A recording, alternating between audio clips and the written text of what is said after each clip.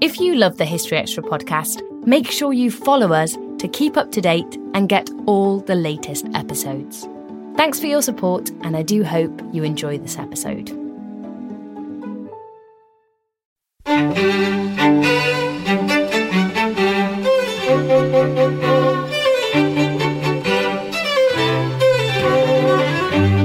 Hello and welcome to the History Extra podcast from BBC History Magazine, Britain's best-selling history magazine.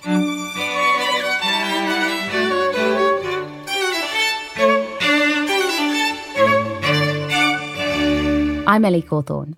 In 1485, Henry Tudor defeated Richard III at the Battle of Bosworth, and he subsequently came to the throne as Henry VII. This is often said to mark the end of the Wars of the Roses, which had torn England apart for decades. Yet, as Nathan Amin explores in his new book, Henry VII and the Tudor Pretenders, in the following years the kingdom was far from settled, as Henry faced a succession of conspiracies that aimed to break his tenuous grip on the crown. Our acting digital editor, Eleanor Evans, spoke to Nathan to find out more. Thanks so much, Nathan, for joining us today. No problems. Thank you for having me. And it's great to be speaking with you. And your book, Henry VII and the Tudor Pretenders, explores three of the challenges towards Henry VII's reign.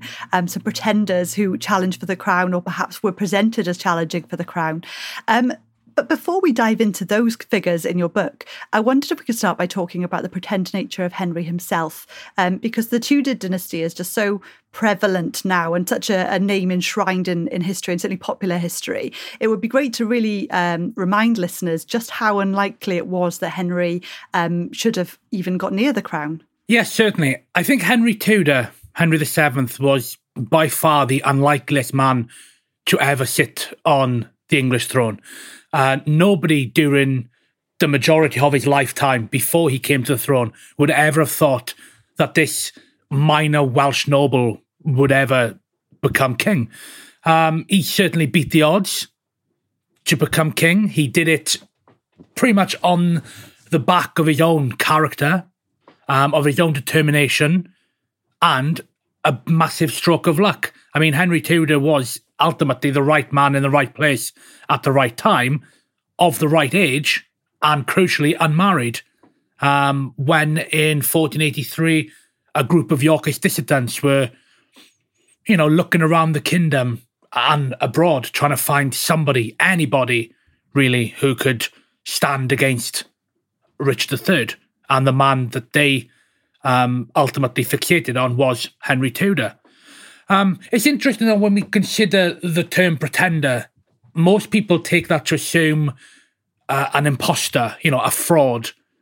But the term pretender can be defined as someone who claims or aspires to a title or position that someone else has.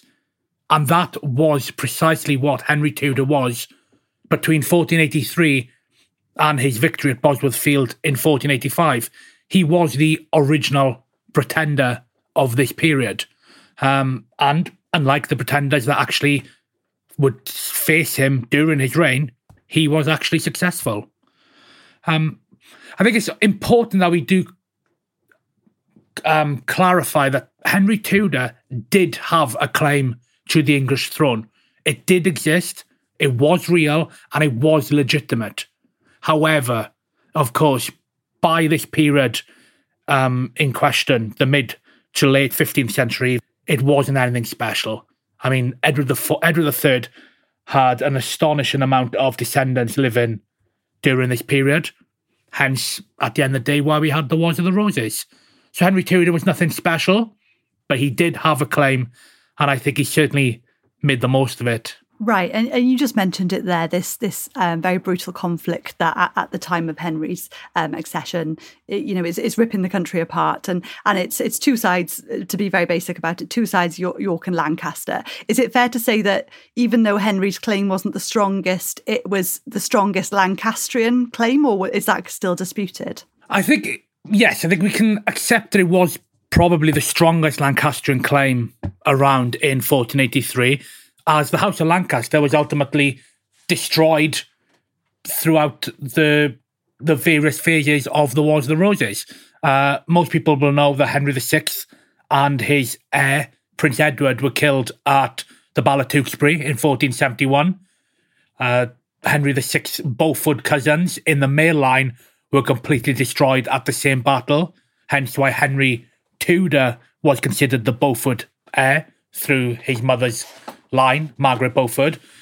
Certainly as a child, Henry Tudor was not the leading Lancastrian heir. That mantle would have been for Henry Holland, the Duke of Exeter, which also helps us put to bed this modern accusation against Margaret Beaufort that she always had this lifelong dream to see her son on the throne, because quite frankly, before 1475, Henry Tudor was not even the leading Lancastrian claimant. That was Henry Holland.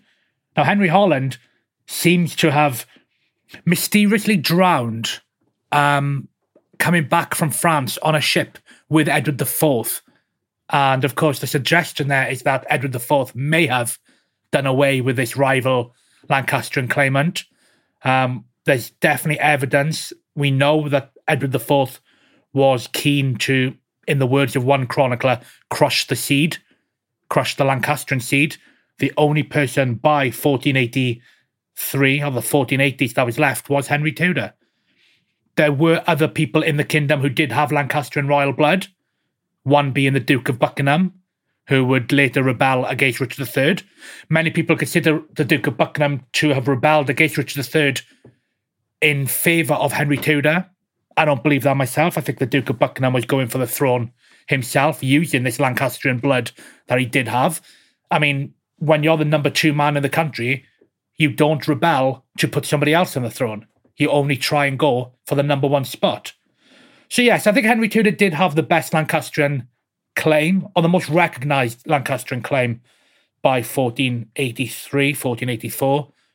But that's because everybody else had perished along the way. Right, mysteriously or otherwise. And there are plenty of mysterious deaths in this account, twists and turns. But I'm interested to hear you say that there of someone just going for the number 1 spot, and essentially whatever his claim, this is what Henry did, wasn't it? He just went for the number 1 spot, and I think you've written he became king because he was the king. But this led to the politics and the factions that develop after and during this period. Can you take us into the instability that still is plaguing his rule, especially in the early days? There's a fantastic quote about Henry Tudor just after he became king by a foreign chronicler called Philip de Comines. And this commentator simply claimed that Henry Tudor was a man without power, without money, and without right to the crown of England, and without any reputation but what his person and deportment obtained for him. And ultimately what that chronicler is suggesting is that Henry Tudor became king just off sheer personality, of sheer character.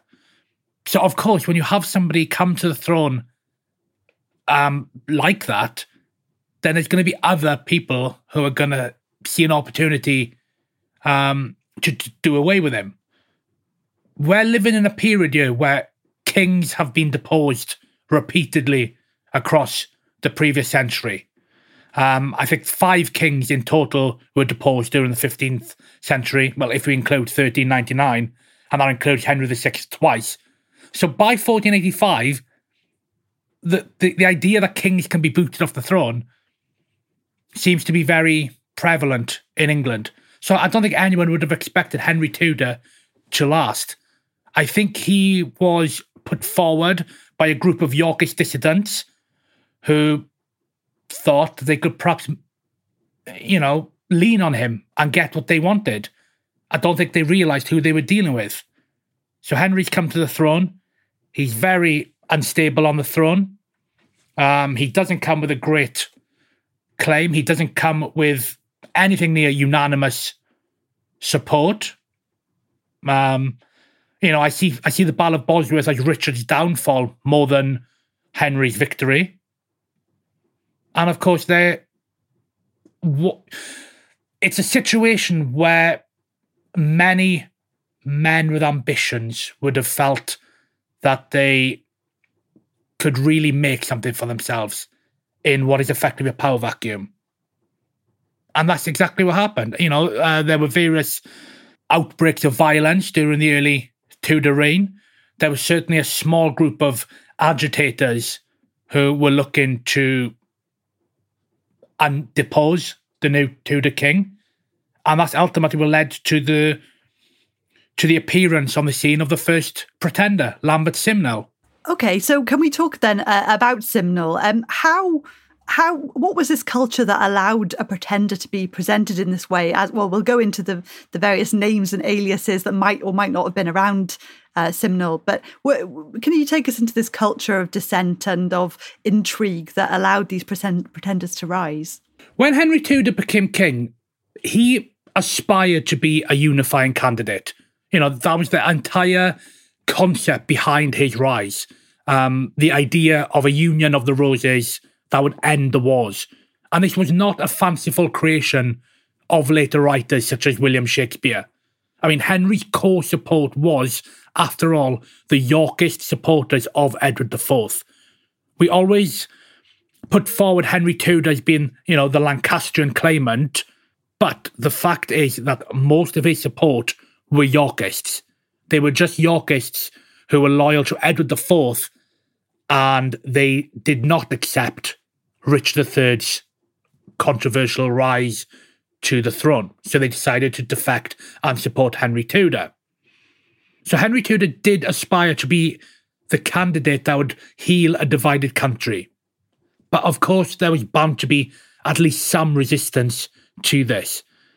Now, in 1486, when Henry Tudor had been on the throne for just under a year, a small conspiracy was uncovered in the West Country. And this was led by a handful of men who were known to have been loyal to Richard III.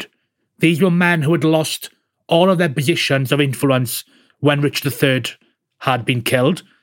And unlike many of their compatriots and colleagues, they decided not to be reconciled to Henry Tudor.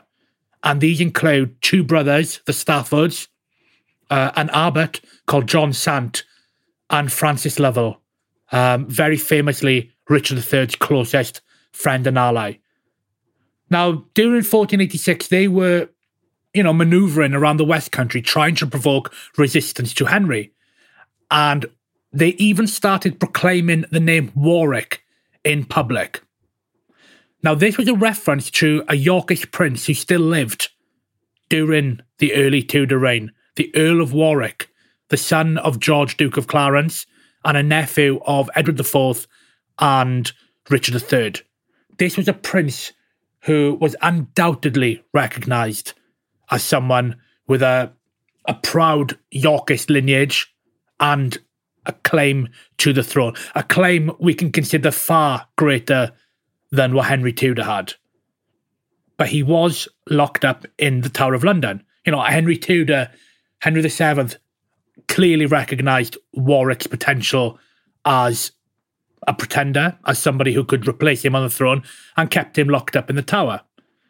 So now we have this small conspiracy going around the West Country proclaiming the name Warwick, trying to galvanise some support. In May 1486, a group of the royal household officers were even attacked in North London by a mob armed with rakes. And this mob were waving a ragged staff banner, an heraldic device that was associated with the Earls of Warwick. So we have these small pockets of violence taking place in 1486, where they seem to be holding up the Earl of Warwick as, as the figurehead of a rebellious movement against Henry Tudor.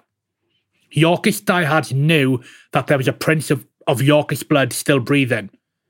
But of course, because Warwick was in the Tower, he couldn't be used to front any rebellion. And this is why I believe that an imposter was found later that year to actually front this rebellion to gather support. And that is the boy history remembers as Lambert Simnel. He didn't come out of anywhere. He didn't arrive, from the shadows. He was created. He was picked to front a rebellion. And it worked. Within months, there was a large-scale movement and an army ready to invade England. And I believe it is that 1486 conspiracy that is the key to uncovering what and who exactly Lambert Simnel was.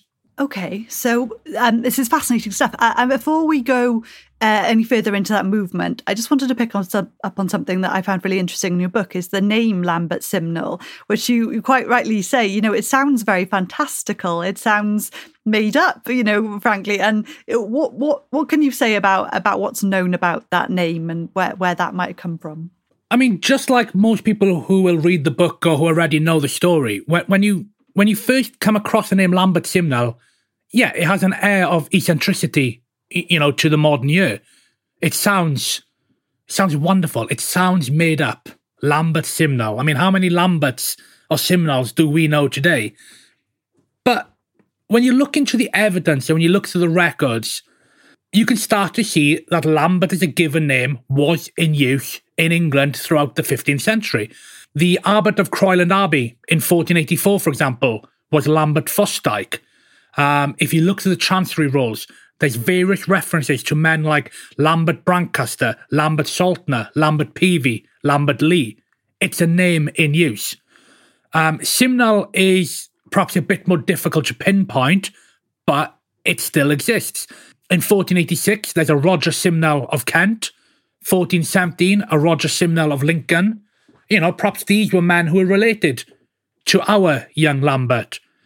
Most pertinently, in Oxford in 1479, there is the existence of a Thomas Simnel.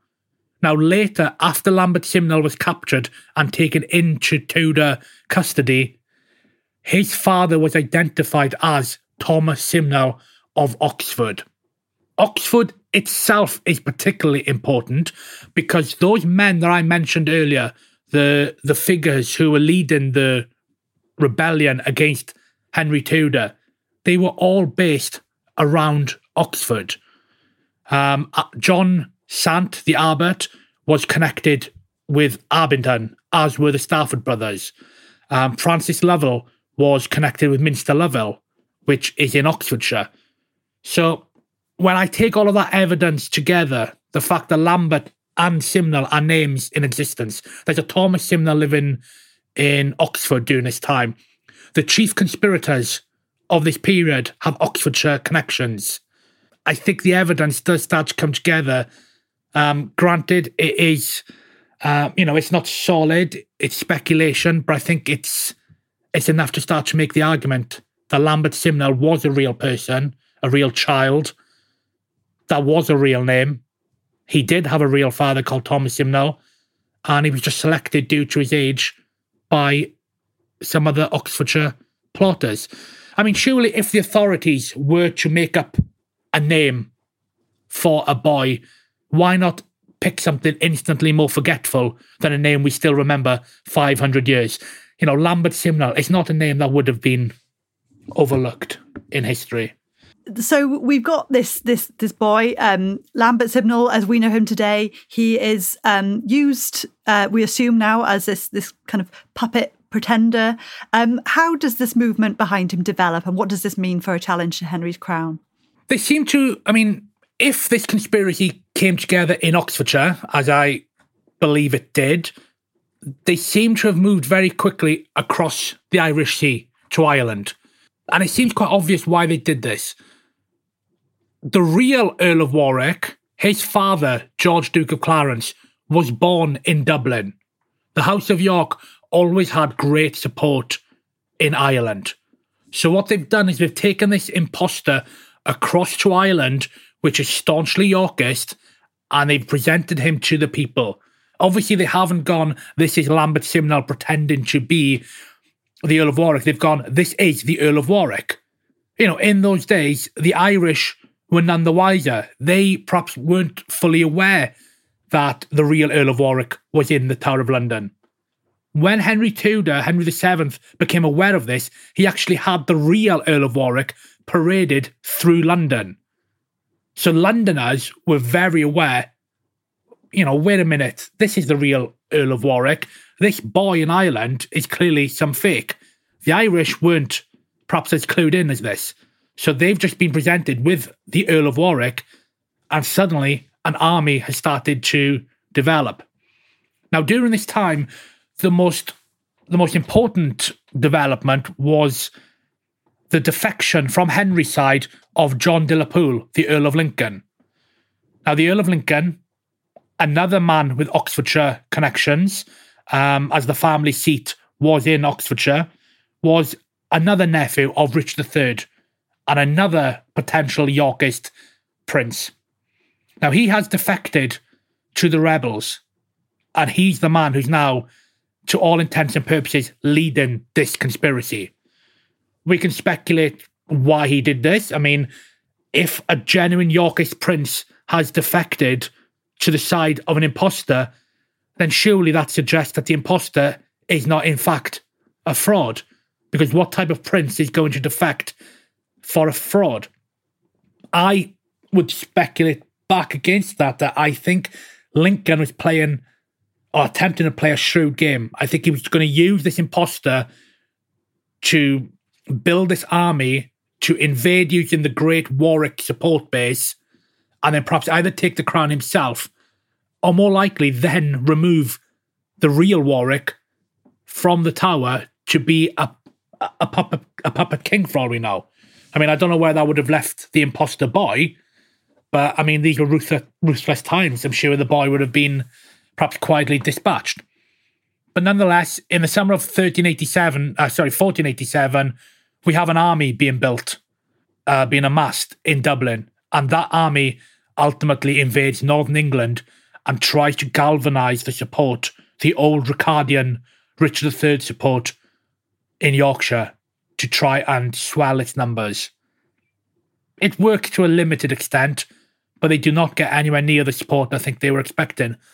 The vast majority of the country, most of the nobles, the gentry, they rally for the Tudor cause. They stay loyal to the king. And ultimately, both sides do clash and meet at Stokefield in Nottinghamshire, where the Royal Army is, unlike at Bosworth 2 years earlier, the Royal Army is victorious. Right. And you just mentioned that these times are very brutal times. What happens to Simnel, and more broadly, how can the challenges and the way in which Henry dealt with the challenges to this power be characterised? How did he react to this type of challenge? Henry reacts swiftly.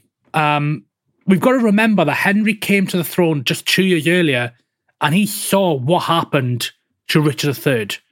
He was now in Richard's position, being faced with an invasion from abroad by a pretender with a smaller army and one partly filled with mercenaries. But nonetheless, he knew that underdogs could win battles and depose kings. So he responded swiftly. He moved to the centre of his kingdom at Kenilworth, and once he had learned that the rebels had landed in northern England, he mobilised his army and he moved towards them. He was not hiding. Henry had won his crown at great cost 2 years earlier, and he was not going to take a backseat. He was going to fight to keep this crown. So he took his army and he headed straight towards the invasion. And ultimately, as I said, both sides met in the middle in Nottinghamshire. Now, Henry did succeed in attracting most of his nobility. I mean, the only significant defection was Lincoln. The rest of his nobility turned out for him. And, it was a battle. Battles can turn on the smallest of margins, but the royal victory was assured. It's quite interesting when we look at Henry's reaction, how much attention he paid to the city of York. The city of York was notoriously partisan to Richard III. They expressed their dissatisfaction at the Tudor victory 2 years earlier. So Henry wanted to make sure that this city, the second greatest city in his kingdom, did not fall to the rebels. So he spent a considerable amount of money and time in making sure the York's defences and the people in charge of York were up to the task of protecting his crown. And when the rebels appeared outside the city of York and they demanded to be let in the name of the Earl of Warwick, the great Yorkist pretender, the city held firm. The city stayed loyal to Henry Tudor. And I don't think this is something that's talked about enough. I currently live in York, and York is always held up as this great bastion of support for the House of York and for Richard III. And yet, just 2 years later, the city stayed loyal to Henry Tudor. What does that tell us about how the country had bought in to the concept of Henry Tudor as king, of Henry Tudor as the unifying candidate? This was the perfect moment to really explode the country once more. And York didn't take it, and I don't think England took to it either. The rebels were defeated, they were put down, and that was that. As for Lambert Simnel, he was taken into custody after the battle, and Henry did not kill him, he did not put him to death. Despite what probably happened to the Princess in the Tower 4 years earlier, you don't really kill children during this period. It's not the done thing. And I think the fact that Henry did keep him alive and actually put him to work in the royal kitchens is another clear suggestion that everybody knew this boy was an imposter. If the boy had true royal blood, or was even suspected of having royal blood, he would have been put in the Tower with the real Earl of Warwick. You don't let potential pretenders just wander across your kingdom. 2 decades after he was crowned a king in Dublin, Lambert Simnel was still alive, and he had even been promoted to train the King's Hawks. The last reference you have to Lambert Simnel, in fact, is deep into the reign of Henry VIII. I think the last reference is 1524. So Lambert Simnel outlived Henry Tudor by 15 years. I wonder what a 50-year-old Lambert Simnel would have made of the exploits he experienced as a child. But alas, we do not have any records or surviving letters to get a glimpse into his mind. Still to come on the History Extra podcast. I do like that the chronicles suggest that the reason that Henry granted Elizabeth of York a coronation in November 1487, just over 2 years after he came to the throne, he did it for the perfect love and sincere affection for his wife.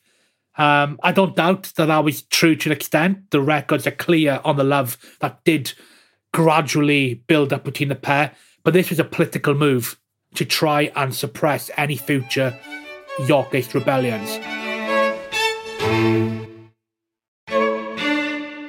So I'm interested to hear more really about Henry's attempts to unify, or at least to present himself as this unifying force. As you talked about how York stayed steady for him in that encounter in Stokefield.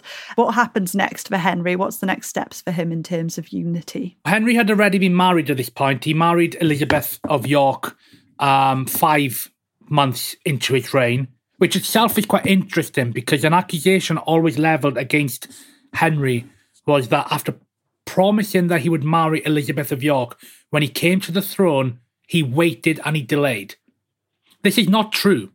Henry needed to make sure that any children he had with Elizabeth of York were legitimate. So he waited to get a papal dispensation to ensure that this marriage was legally above board, because Henry and Elizabeth were related. They were related within the prohibited degrees of the church. Henry Tudor and Elizabeth received the papal dispensation on the 16th of January 1486. There was a papal legate in London and he granted them permission to marry. They married 2 days later. Far from delaying the marriage to Elizabeth of York, Henry could not have rushed it anymore. He married her 2 days after he got the papal dispensation. What he didn't do was he didn't crown Elizabeth.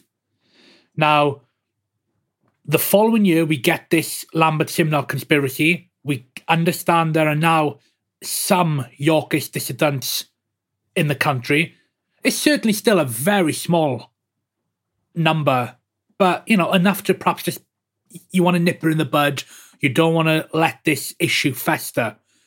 So the battle and the conspiracy happened in the summer of 1487. A parliamentary act was passed at the end of that year, which decried all of those who had sought the death and destruction of the king. That said, only a small number of people were actually attainted by Parliament, most of which were already dead by this point. And Henry was showing significant restraint, as he did after the Battle of Bosworth. He was not going after his enemies, and he was not massacring them. He was not using a ruthless hand to take out any opponents. It was a moderate policy, and it proved astute. Because, he couldn't be excessively lenient to, perhaps encourage other people to rise against him. But equally, nobody's going to respect and love and support a king who just did the kind of behaviour, in fact, that his son would later do. But what he did do to try and, again, foster this concept of unity in the realm was he granted his wife a coronation. It seems to have been a very obvious error of his not to have crowned her earlier. Now, I do like that the chronicles suggest that the reason that Henry granted Elizabeth of York a coronation in November 1487, just over 2 years after he came to the throne, he did it for the perfect love and sincere affection for his wife. I don't doubt that was true to an extent. The records are clear on the love that did gradually build up between the pair, but this was a political move to try and suppress any future Yorkist rebellions. A convenient opportunity, really, for Henry to very publicly reassert his regime's authority, because there had been 2 failed rebellions now within a year. Henry needed to remind his subjects, whether they were loyal or otherwise, just who was on the throne. The coronation, we have great detail of what occurred. Little expense was spared by the king. It included, ostentatious water pageants, which spanned the breadth of the Thames. It was a remarkable spectacle. When the Queen arrived at the Tower of London the day before her coronation, we are told that she was met by her husband at the gate off the Thames in such manner and form that it proved a very good sight and joyous for all to behold. The king was clearly welcoming her with a loving embrace. She was crowned the next morning in Westminster Abbey, and what is very significant during her coronation is that the white rose of the House of York and the Sun in Splendour badge of her father, Edward IV, were littered throughout Westminster. These were Yorkist symbols, and Henry was clearly trying to generate support for his own line through his beloved wife. Londoners were known for their great affection for the House of York. Again, Henry Tudor is not suppressing the House of York here, as is often an accusation levelled at him. He's using the House of York to bolster his own line because he's the unity candidate. And it was a wedding which one chronicler claimed rejoiced many an Englishman's heart, because this was a coronation that once again, after a difficult year, was showing that England was, hopefully for the future, united. Henry knew what he was doing. Right. It sounds like a remarkable occasion. And as you say, a real kind of propaganda striker at this show of unity. Though, without giving anything away, Lambert Simnel's not the only pretender that you write about. There's another couple still to come. And without giving too much away, as it's all in your book, do you want to introduce what else you're covering? Yes, Lambert Simnel is essentially the first half of the book. The second half of the book is focused on Perkin Warbeck, who was the second pretender who surfaced about 4 years after Lambert Simnel. These dissidents, they didn't give up. they clung on to the hope that one day there would be somebody to remove this Tudor usurper from the throne, and Perkin Warbeck was the next pretender. So in the book, I cover his rise to prominence. It's certainly a different type of rebellion compared to Lambert Simnel's. Lambert Simnel's happened very quickly. He appeared, he got an army, people got an army in his name, invaded, and got defeated in battle. Perkin Warbeck's simmered for nearly a decade, and it was very much a continental affair. Warbeck first appears in France, and there's a strong suggestion that he was, as one Irishman of the day called him, just a French lad who was put forward by the French to unsettle England, because the French were at war with England at the time. He moved to Ireland, tried to get support in Ireland, which had previously given support to Lambert Simnel, failed to find support there, moved back to France, failed to get support there, went to Burgundy, where he did get support for a number of years, and then on to Scotland and Cornwall. Perkin Warbeck existed in countries that existed in a state of war with England at the time. And when they were reconciled to England, he moved on. He never at any point established his own core support in England. There were certainly small conspiracies taking place, but again, the majority of the kingdom was not willing to return to widespread war. Now, throughout the book itself, there's a third pretender, for me, the real pretender, if you want, and that's the Earl of Warwick. He spends the majority of Henry Tudor's reign in prison in the Tower of London, but Simnel and Warbeck conspiracies aside, underneath everything that's occurring during this period is the consistent levels of support for Warwick, because he was a genuine Yorkist prince. And Simnel's appearance, Warbeck's appearance, and yet another pretender called Ralph Wolford, who appeared for just 2 weeks, ultimately cost the Earl of Warwick his head. Through no fault of his own, a true innocent of the Tudor reign, the Earl of Warwick ultimately fell because of all of these conspiracies that were occurring, if not directly, and certainly indirectly, in his name. But a fascinating period. Yeah, absolutely. And I wanted to ask about your research actually on the period. I mean, it is absolutely fascinating. But I wonder if you get that frustration, because there are so many fascinating elements and then so many unknowns as well. Out of all of these mysteries that this period throws up, what would you kind of most love to know for sure of any of these pretenders or any of the history around them? I mean, I'm fairly confident that the pretenders were imposters. Perkin Warbeck, I'm comfortable saying I believe that he was an imposter and he wasn't one of the princes in the tower. I don't know for definite, of course. Nobody knows. Nobody knows what happened to the princes in the tower, whether they were killed, who killed them, or even if they actually survived, which is a recent theory that's starting to gain a bit of momentum. So I suppose what I would really love to know is what happened to the princes in the tower. I mean, the recent BBC History magazine had it named as the greatest mystery in history.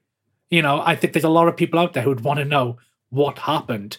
So I think it all comes down to that. I mean, the premise of my book does not stand on what happened to the princes, because it's ultimately dealing with what actually happened during the reign of Henry VII. It doesn't massively matter whether Perkin Warbeck was a prince in the tower or not, because it's dealing with the invasions, the repeated invasions of Perkin Warbeck, how Henry Tudor reacted to these invasions. It's dealing with things that actually happened. But just to satisfy my own curiosity and everyone's curiosity, I think we all need to know what happened to the princes. Alas, I don't think we ever will. No, it's such a fascinating mystery. And I should mention, I'd be remiss not to mention here the podcast series we produced last year, which you joined us for as well, an 8-part series, which is available on your podcast feed. It's available, all 8 episodes now, or if you go to historyextra.com and search for Princes in the Tower, you'll find it there too. So hopefully, I know you just said, Nathan, it might never be solved, but hopefully it might give you a little bit more information, probably might leave you with a few more questions, who knows. So these are as you just mentioned, this book, it's not full of unknowns. It covers Henry's reign. It covers how he dealt with these challenges to his power, and his own status as a pretender, and how unstable and that how that affected his reign himself. Yet, is it fair to say that this tenuous nature, the instability of his reign, is quite often overlooked in popular history, and it's the strength of his legacy and that Tudor dynasty that people do remember. So why do you think that's taken hold so much? Was that all his propaganda, or what's happened there? I think the phrase Tudor propaganda is often a bit of an issue. Sorry. It's often just used to almost excuse or justify theories pro or against Henry. I don't think Henry himself was ever in charge or, fomented a propaganda machine per se. At the end of the day, Henry Tudor was without doubt the unlikeliest figure ever to sit on the English throne. No one ever foresaw that he would wear a crown. When he did become king, he's inherited something of a poison chalice. As I briefly mentioned earlier, between 1399 and 1485, no fewer than 5 kings had been deposed, twice, if we're counting Henry VI. For this reason, for him to be seen as the man who ended the wars was vital for Henry in retaining his grip on the kingdom. Many bought into the concept of unity and peace, and this is definitely something that was furthered by the writers of the reign. I don't think there was a concerted program of propaganda being pumped out, as many perhaps today feel happened, because if anything, Henry Tudor actually kept quiet on a lot of the controversies. Henry Tudor never came out and said, this is what happened to the Princes in the Tower, for example. It was a program of keeping quiet and just moving on, and letting the very fact that he had become king as a unifying figure with his marriage to Elizabeth of York, he just let that fact seep out into the kingdom. And again, it does seem to have worked. I do believe that Henry did truly end the Wars of the Roses, and he does deserve this achievement.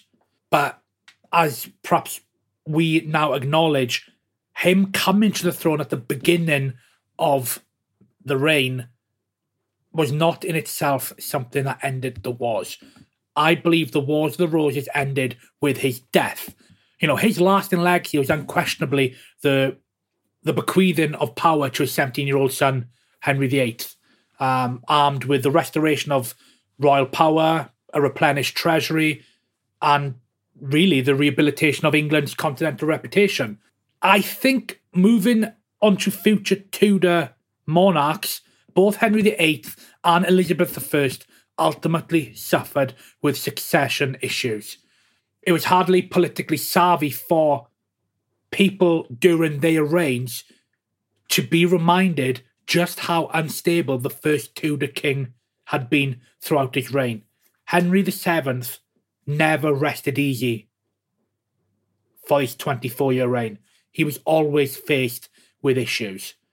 It wouldn't have done his descendants any good for people to be reminded that Tudors had always existed on an unstable base. They had to be shown that the first Tudor king had come to the throne, and overnight everything was politically sound. So I think that's how this has come down through the ages. I mean, we also have to credit a lot of this to do with previous generations of historians. History is always being reinterpreted and rewritten as we assess new sources and we reassess things through our own vision. And I think perhaps previous generations, such as the Victorians, the Whig historians, they have sought to paint Henry Tudor as this immediate restorer of sanity to England in 1485. And we know, and as my book will show, that was not the case at all. That was Nathan Amin. His latest book, Henry VII and the Tudor Pretenders, Simnel, Warbeck and Warwick, is published by Amberley Publishing and is out now. You can find a link in the episode description of this podcast. And for more on Henry VII, the challenges to his crown and the Princes in the Tower podcast series that was mentioned, visit historyextra.com. Nathan also wrote a feature for BBC History magazine on this topic. That's in the May issue, which is on sale now, and also includes pieces on the Peasants' Revolt, Napoleon, and the history of slimming clubs. Thanks for listening. This podcast was produced by Ben Hewitt, Jack Bateman, and Brittany Colley. Join us tomorrow when Linda Colley will be speaking about constitutions in global history.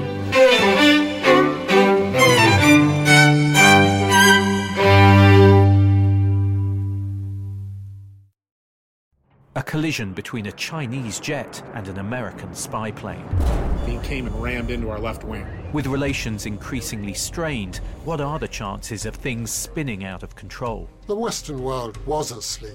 I'm Gordon Carrera. I'll be exploring the friction in this most important of relationships and asking, has the West taken its eye off the ball? You cannot ignore China. From BBC Radio 4, this is Shadow War, China and the West. Listen wherever you get your podcasts.